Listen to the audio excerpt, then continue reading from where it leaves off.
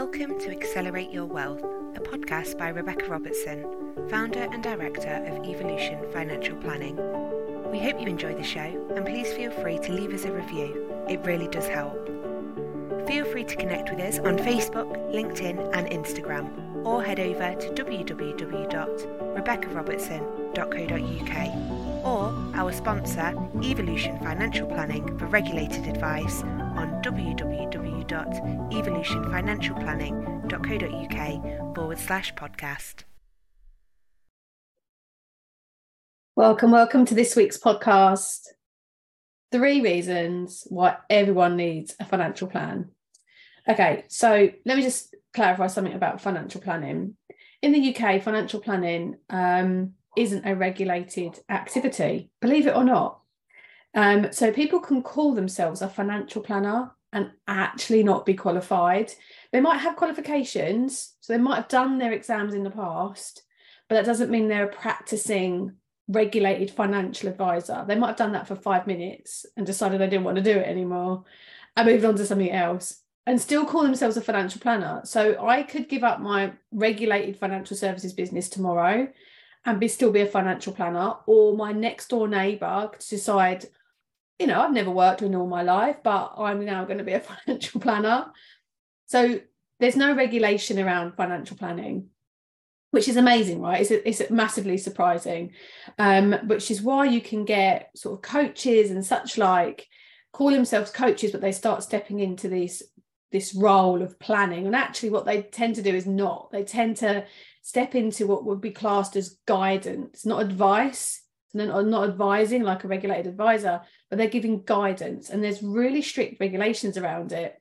And I'm hoping that basically they regulate the financial services, the FCA, Financial Services Authority, they regulate those that are regulated, like myself, but those who are a financial planner or some sort of coach or some sort of mentor, whatever you want to call it, investment coach or whatever, they're not. So no one's monitoring them. But there are people are doing it well. So there are companies, large companies that are doing it well, who understand. I mean, I'm not talking like one-man band kind of people, one-woman band kind of people. I'm talking about large corporate organizations like Octopus, for example, who are putting coaching roles in place, and they're actually doing it in terms of how the regulator wants it. So as that grows, I can see things changing. As soon as it starts, you know, they're talking about, for example, Bitcoin, regulating Bitcoin and such like. So once things start to have a bigger, wider impact on society, that's when the FCA will step in. So I think it's just worth clarifying what financial planning is. And so what it's not is not a regulated activity. So I can talk to my clients. When I talk to my clients, I can talk to them about investments, I can talk to them about pensions, all those kinds of things, and give them regulated advice. But we end up adding value. So financial advisor, the advisor should be adding value by adding in the planning piece. And I do both because I enjoy both. And I think both have a place. It's a bit like a one-stop shop for the client. So what I see time and time again, however, and especially this last week, which is why I'm bringing this podcast up, is how many people need the planning first. So before I can get into the products, because that's all it is, and an advisor, you're advising on products, and those products fulfill a plan. So if you don't know what the plan is, it's a bit like going on holiday, or you're going to go on a road trip, and you think to yourself, I need a car, so I'll get a car, or I'll get a plane, I've got a plane, and you get in the aeroplane, you get in the car, but you don't actually have any of the right tools with you. You don't know where you're going, you don't know how much you're going to need for the holiday, you don't know how much diesel you're going to need, are you going to make any stops, you're traveling all night, or is it just a few hours? You don't understand what's going on. So you can have these pensions and investments and products in place, but actually you haven't got a plan for them. So financial planning is all about the journey and what you want your life to look like. And my 3 main reasons why everyone needs one, and I find this is so crucial, is the accountability. So with my clients who come on board as an ongoing wealth manager, I look after their assets on their behalf. I do an annual review, and as part of their annual review, I also include their plan. So from their plan piece, it's looking at, okay, we discussed this a year ago, 6 months ago. How is that fitting in? Are we on track? Is everything okay? What's changes have come in? Are we still on track to meet that objective? And that goal might be several different things in their lifetime. It might not just be one particular end goal. So it's having that accountability so that every year you know that someone is keeping you on track. But more than anything, right at the beginning, I find that a lot of people are lost in their way. They can't see the wood for the trees. There's all these different products that they've got and things they've put in place, but they just don't understand how it's all come together. And I love an analogy, and it's a bit like baking a cake. So you've got the eggs, you've got the butter, you've got the baking powder, you've got the flour, but you've got all the ingredients, but you haven't got the actual recipe as to how you're going to bake that cake, right? So what a financial plan does for you is it allows you to bring all those products, all those ingredients together to plan whatever that cake is. What type of cake do you want? So that's the question. Do you want a Victoria sponge, and you haven't got the cream, or you haven't got the jam? Or is it more of a carrot cake and you haven't got enough carrots? So it's working out actually what's in place, what's missing, and building that accountability. Because what that then does, a lot of people say to me, I know I'm spending incorrectly. I know I've got bad habits. I know I should be doing things differently, but I just don't know where to start. So they don't see the wood for the trees. What that then allows with the accountability piece is that once they've got a plan and they have that reality check, they're able to then say, right, I know what I shouldn't be doing right now, and I know how I should be channeling this money. And it allows us to then put sort of boundaries in place, like, going bowling and you're bowling down the alley and you have those buffers along the side. That's what a financial plan can be. It allows you to keep on track. Another analogy there, I'm loving the analogies today, where you're throwing that ball down, not breaking your arm doing it, but giving it a good old try, giving it a good old whack down the alley, and the buffers buff it at the ball out of the way so it's not going in the gutter, and allowing you to get that strike to hit those goals. So it's a great fun accountability piece for the initial part as well as the ongoing. So knowing where to start, knowing what you need, or knowing what's missing. It's therefore great for decision making. So when you have decisions that you need to make, or you have milestones that you're about to come up to, you're able to make much clearer decisions. So it might be that you want your children to go to university, and but you want a new car or you want a new horse box. Like, I'd love to get a horse box, but there's other things to pay for. So you're prioritizing, okay, what should I be paying for? Okay, well, I can't buy that now because I need to clear debt first, or I need to build my emergency savings, or I need to put more into my pension first, or it might be there's other things that you're wanting to equate for. I have this one client who has every intention to send her children to university, but based on what her turnover is in her business right now, it won't happen. Her children are like 13, 14, 15.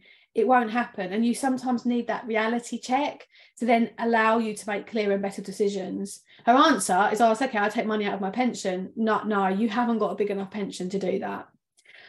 So it's really, really great for decision making. So actually, more of my job is on the financial planning side than it is on the financial advice, but I do spend a lot of my time reviewing people's pensions and existing plans as well, which my team help with. The third and most important that overwraps all of this is less worry. So many people stress and worry about their money.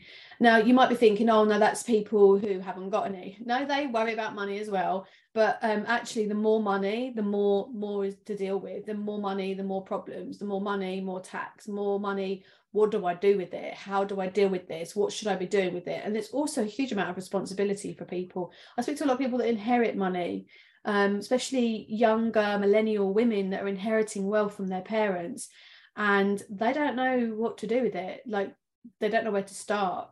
and they're quite educated, and actually they're becoming more and more financially educated, which is amazing, but it still feels very, very overwhelming.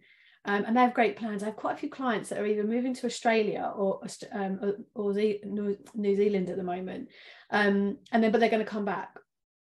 And they're paying for things like fertility treatment, which costs a huge amount of money, to fertilize their eggs, and such different decisions that women were making compared to 10 years ago, right? It's a real mixed bag of different people out there. The traditional saving for the university, or saving and putting money aside for future fertility.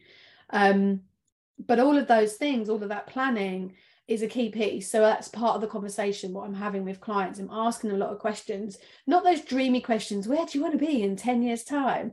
But actually the reality, what does that look like? What will happen? What how much do you think you will spend then? What kind of holidays would you have? What would your retirement look like? When do you want that to happen? And I had a great conversation with a client this week where I actually did the advice piece, and I tagged on a planning piece at the end, which was part of the package. And so I reviewed her existing pensions. One was with Aviva and one was with the People's Pension. The People's Pension, we decided to move for their own reasons. I won't go into. It was justifiably the right reason for that client to move them into their other Aviva scheme. And actually, not to change the scheme, not to change the underlying funds that are in that scheme. Actually, the performance of that particular fund with Aviva was doing really well. So my recommendation was actually to leave that pension where it was. But what we did is she had other pensions and other investments, and she was also saving a lot into that pension from her salary. So I worked those out on the projections, and she sort of saw herself retiring at more like 67, which was quite a way off. It was over 10 years. But actually, based on what I figured out for her, is that she could actually retire at 60 if she wanted to, which was about 5 years. And it would mean that she would draw on more of her Aviva current workplace pension now, and then she worked very hard, I believe. It was either NHS, I can't remember off the top of my head, it was either NHS, but it was a civil service pension. So she worked very hard, I think maybe with social work or something like that. She basically had 2 civil service pensions, one which was very good, which kicked in at, I think it was 65 off the top of my head. So she had like this 5-year window where we were going to draw more of the Aviva pension, and then we'd withdraw less, because then she'd have this other pension kick in. And then at 66, she would then have her state pension kick in. So we could then draw less. So actually, over time, it wasn't a case of delaying the Aviva pension. It was a case of drawing on it earlier and then drawing on it less later when the other pensions kicked in. And it meant she could retire in 5 years. And her face, when I told her this, and I showed her charts and graphs, her face just was, oh my God, it was just a picture. And she said to me, I'm so glad I come and spoke to you, Rebecca. This is just such a relief. This is just such a great feeling. Thank you so much. I now know what I can do with my money, and I know like when I can retire, and that I haven't got to carry on working past 60 unless, you know, I really, really want to. And it's about choice, it's about that financial choice. And that made her happier, so less worry and more happiness. And that's what financial planning can do. So we have different tools that I can use some of the tools that I mentioned, which is a cash flow management tool, but it's also the tools in our bag as advisors, knowing what is coming, knowing what kind of questions clients need to be thinking of now. But I've got a new toy that I'm going to be playing with very shortly, which is called Conquest. It's actually owned by Fidelity. It was developed by a Canadian company, and it has AI in it. Although my husband, who works in IT, tells me that artificial intelligence is not actually real. It's more like an algorithm. That's the way I can understand it. But this system is not so manual, so it actually will make suggestions for me. It's a little bit planned out and helps me along with different things. And I had another client this last week. Their circumstances are a bit more complicated. 3 young children. He works, she works, children in childcare. His salary is going to escalate over the next 5 years. And he basically, in 7, maybe 8 years' time, wants to then go consultancy work. He knows that he won't be able to carry on at that pace for more than 7 or 8 years. And he now wants to know, what should I be doing with this money that I'm earning so that it can allow me to have that lifestyle, my partner to have that lifestyle. Big mortgage, massive mortgage.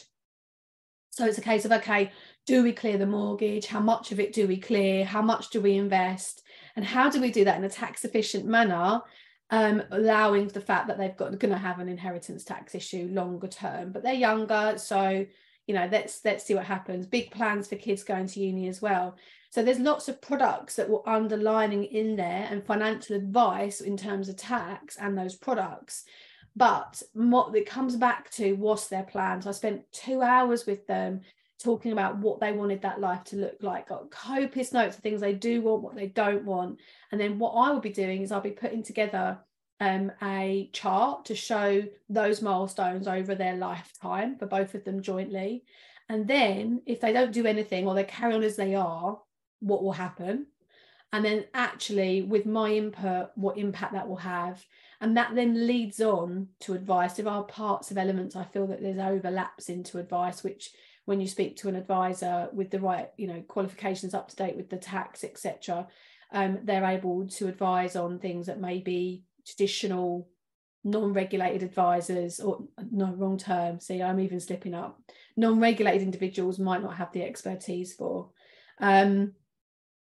So that's what financial planning is in a nutshell. And I know I might not explain this in like a super salesy way. I explain it as I am as a financial advisor. So I do it in, this is something I do day in and day out. So I hopefully it gives you a really clear picture on the conversations that people like myself are having, how it can help you. So it can build accountability, help you with your decision making and allow less stress. So basically feeling happier about your finances. And that can be somebody as simple as, I know I need to plan for my retirement, or I want to plan for my retirement, but also I know that I want to retire. I want to semi-retire. I don't want to completely retire. A lot of people that run businesses, they don't actually want to completely retire, but they've got wealth in their business that they've now stopped spending it. And they now know they need to reallocate those assets in a more effective manner. Or it could be that you've got children, you may be buying a house, you're going to have some inheritance, there's some other investments in other places, and you just don't quite know how it all fits together. A bit like a puzzle, another analogy I'll finish on, a bit like a puzzle. You've got all these pieces and half the picture has been built up, lovely landscape, but actually the sunset is missing and you can't quite figure out how those last pieces come together. A financial plan can assist you in building exactly what that sunset looks like for you. Hope you've enjoyed today's session. Do please leave me a review and let me know, send me a message on whatever social platform you like to use, or email me and let me know you've left the review, because we don't get notified. Please do. That means that then what am I talking about? Edit that out. iTunes, then share it with more people. I'm nowhere on the charts. I'm not really bothered about the charts. If there's 10 people listening and you've enjoyed it, then I've done my job for the day. Sending you all lots of love and take care. Thank you for joining us on today's episode of Accelerate Your Wealth. For further help or to connect with Rebecca directly, please head over to the website www.rebeccarobertson.co.uk, where you can find further information on our planner, book, and how to further maximise your wealth. Our sponsor, Evolution Financial Planning, for regulated advice on pensions, investments, mortgages, insurances on www.evolutionfinancialplanning.co.uk/podcast.